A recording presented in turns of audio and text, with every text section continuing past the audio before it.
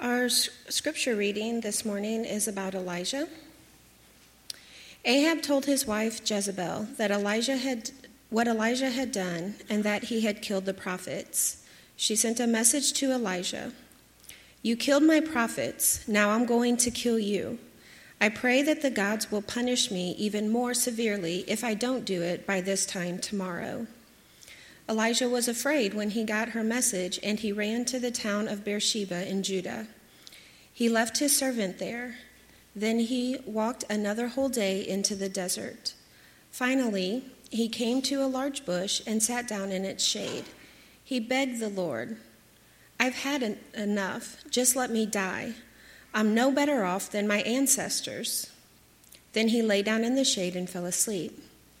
Suddenly, an angel woke him up and said, "Get up and eat." Elijah looked around, and by his head was a jar of water and some baked bread. He sat up, ate and drank, then lay down and went back to sleep. Soon the Lord's angel woke him again and said, "Get up and eat, or else you'll get too tired to travel." So Elijah sat up and ate and drank. The food and water made him strong enough to walk 40 more days.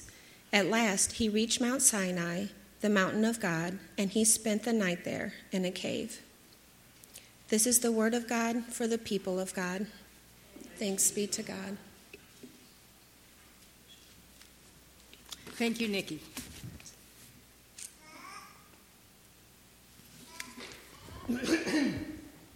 Good morning.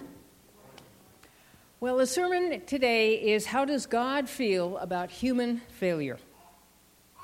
We modern Americans are brutal. We judge ourselves and each other by success or failure.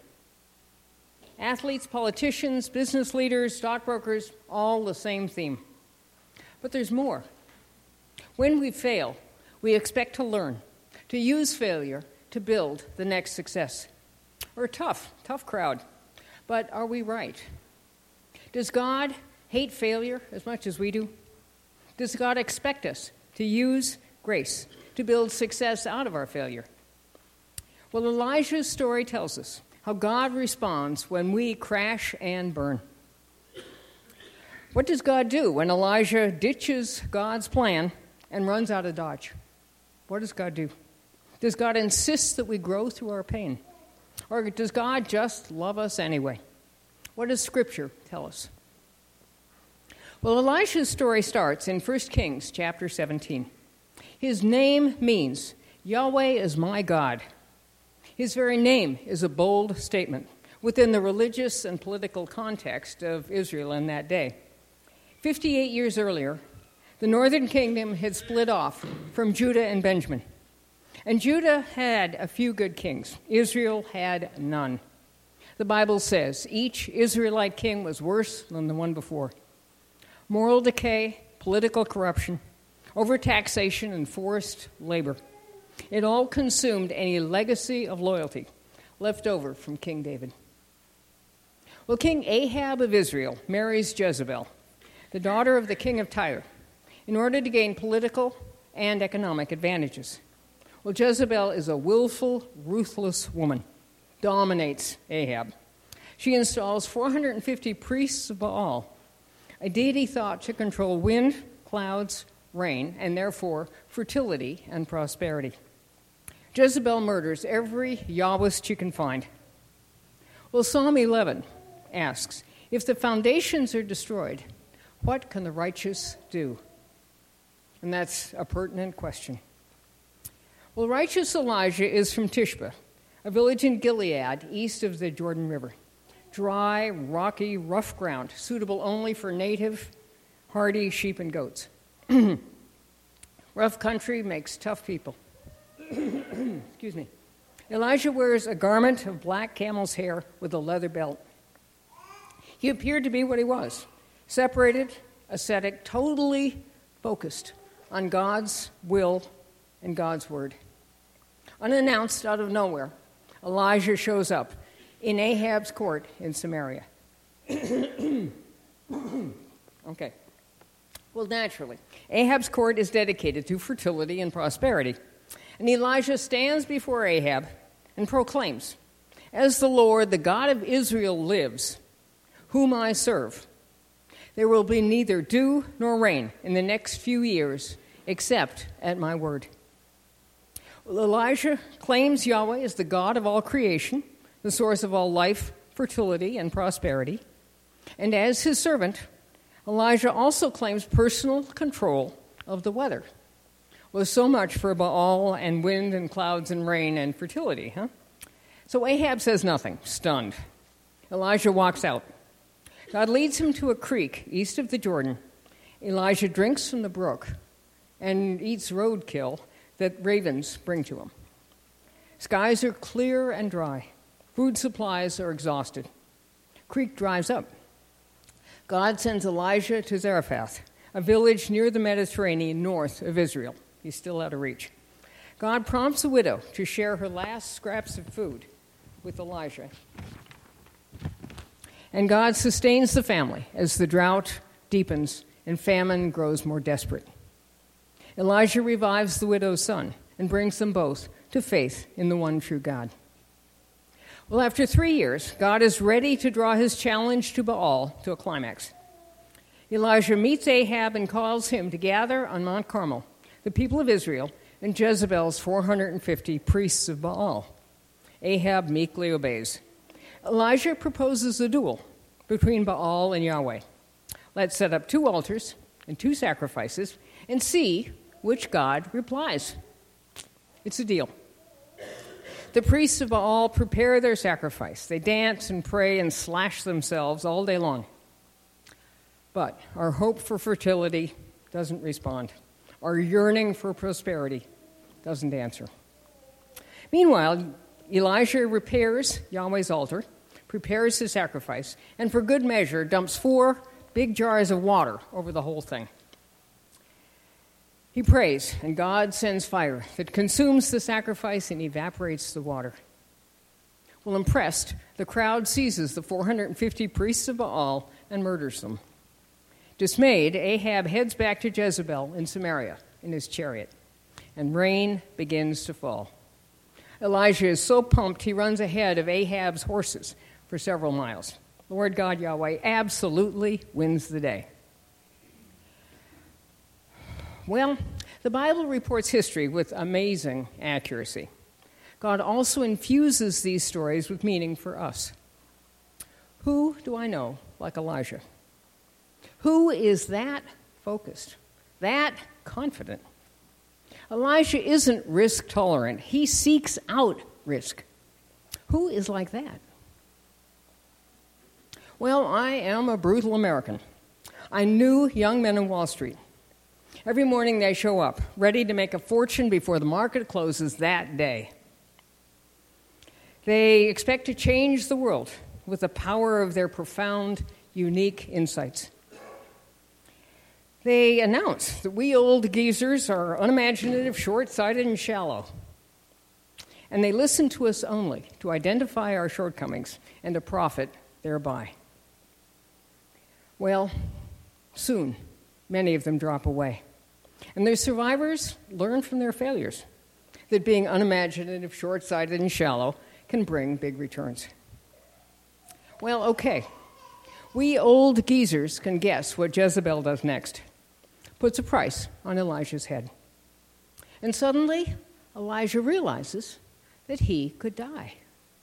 For the first time in his young, ardent life, Elijah feels fear. Suddenly sees his crazy risks as genuine perils, not as proofs of faith. At the apex of God's triumph through him, at the peak of his fame and political credibility, Elijah runs for his life. He escapes south into Judea beyond Jezebel's reach. And he pauses, and then he runs further, deep into the Sinai desert. Comes to a broom bush, sits down under it, and prays that he might die. "I've had enough, Lord," he says. "Take my life. I am no better than my ancestors." And then he lies down under the bush and falls asleep. Well, Elijah fails. How can you be a prophet of the Lord, the God of creation, source of all life, fertility, and prosperity, and then run away from anybody's threats. You can't. Centuries later, St. Paul said, living is Christ, and dying is gain. Not Elijah, and not me, an American who survived on Wall Street. I love life. Life is more success. More life is just good. I will endure failure as the price of learning how to win. But I want to win, and I want to live.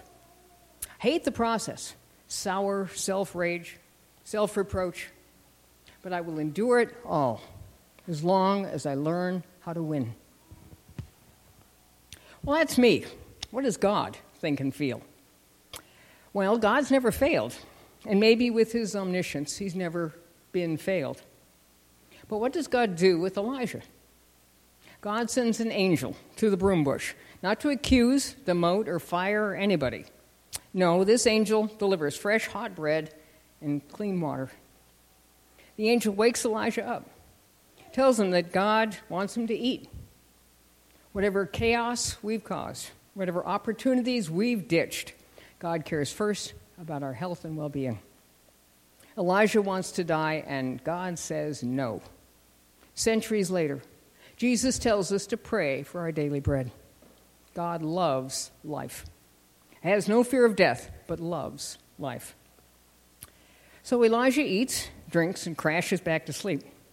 Hours later, the angel appears again with a new spread of food and drink. Elijah eats, drinks, and walks deep into the waste of the Sinai desert. And God leads him to Mount Sinai. At the spot where Moses got the Ten Commandments, God draws Elijah back to the beginning of his faith. Elijah finds a cave, spends the night. After our health and well-being, God wants to be close to us. And to do that, God needs us to be clear about who and what we are and where we're going. At dawn, God asks, Elijah, what are you doing here? Well, that is the perfect open question to begin a business reprimand interview. I've been on both sides of the desk in a whole lot of business reprimand interviews. And I know the human resources textbook answers. Elijah's here to escape mortal danger.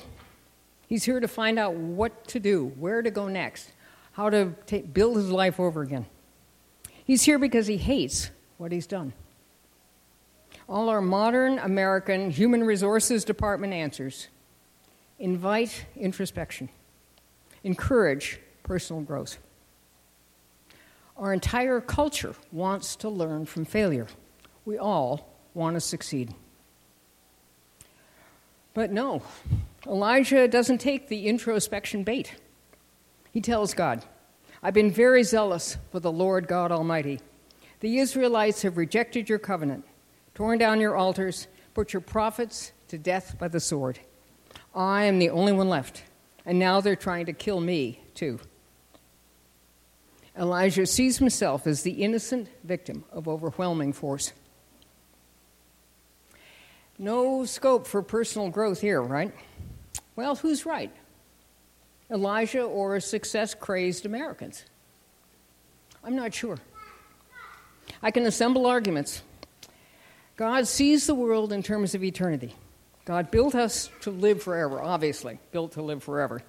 God knows whatever risk and anguish we endure for our few years here on earth will all dissolve to glory in eternity. Therefore, for God, there are no victims. God is the only overwhelming force, and God knows it. Self-pity can only blind us to our eternal possibilities. It seems to me God is trying to jostle Elijah out of his self-absorption, to recognize that he stands within eternal reality. So God tells Elijah to leave his cave so that he can watch God pass by. And Elijah doesn't budge. From inside the cave, Elijah hears the wind, feels the earthquake, smells the fire. God tries to show him that power surrounds, protects him, and invites him forward. And Elijah huddles in his cave, having none of it. Then God comes to Elijah in a small, still voice, and that seems to reach the target. Second, yeah.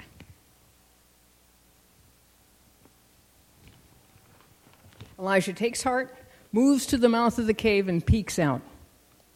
Again, God asks, Elijah, what are you doing here? But Elijah still won't look within, still won't learn from failure. Elijah, in his own mind, is still a faithful victim of overwhelming force. The glory of God has passed by, and Elijah is still the same. Nothing has moved. Word for word, Elijah repeats his first answer. So what's God to do? Failure is incredibly painful. A good boss knows that the pain can carry with it a wealth of insights, ideas, possible remedies. And a good boss wants to work through the pain and get to the wealth. But if an American employee won't even try, the failure becomes fatal. The boss has no choice. He's got to take the kid off the trading floor and send him back to the accounting department. Well, I am a success-crazed American, mindful of my biases. But it seems to me as if God wants Elijah to grow, and Elijah is too frightened of his feelings to try. Well, from my biased American point of view, Elijah fatally compounds his failure. And what does God do? God loves Elijah desperately. Elijah knows he still stands in God's immediate presence. God gives him credit, responsibility, and a key place in salvation history. God sends him not back to the accounting department, but to Damascus to set the table for future events. Well, friends, God has got to be right. I care intensely about winning. I want to use failure to win. God is not brutal. God doesn't seem to care. God loves us too much to get distracted by our little notions of success. Succeed, fail, or stagnate. God loves us with infinite intensity. And here I am. Could it be that I am too tough on other people and myself? Could it be? Could be. Well, there's one way I could be wrong about Elijah. In the beginning, we cited Psalm 11. If the foundations are destroyed, what can the righteous do? And it's still the right question. Maybe the foundational evil of Ahab, Jezebel, and Baal can't be stopped by righteousness. It can only be stopped by butchery, and that means butchers. So God sends Elijah to Damascus to anoint Hazael as king of Aram. Hazael will invade the kingdom of Israel and kill a whole lot of people. Next, God sends Elijah to Jehu to anoint Jehu as a usurping king of Israel. Jehu starts a civil war, mops up after Hazael. And then Elijah anoints Elisha, who mopped up after the other two. Maybe foundational evil requires butchers. Maybe Elijah has done everything that God needs him to do. But either way, we're left with a relationship between God and Elijah. No matter what we do, God can't love us any more than he already does. God can't love us any less, no matter what we do. Our little triumphs and tragedies get left behind when we enter eternity. And when I get into a twist about stocks going up or down, it's a comfort to know I can't take it with me. All I can take is Jesus, and that's okay. Amen.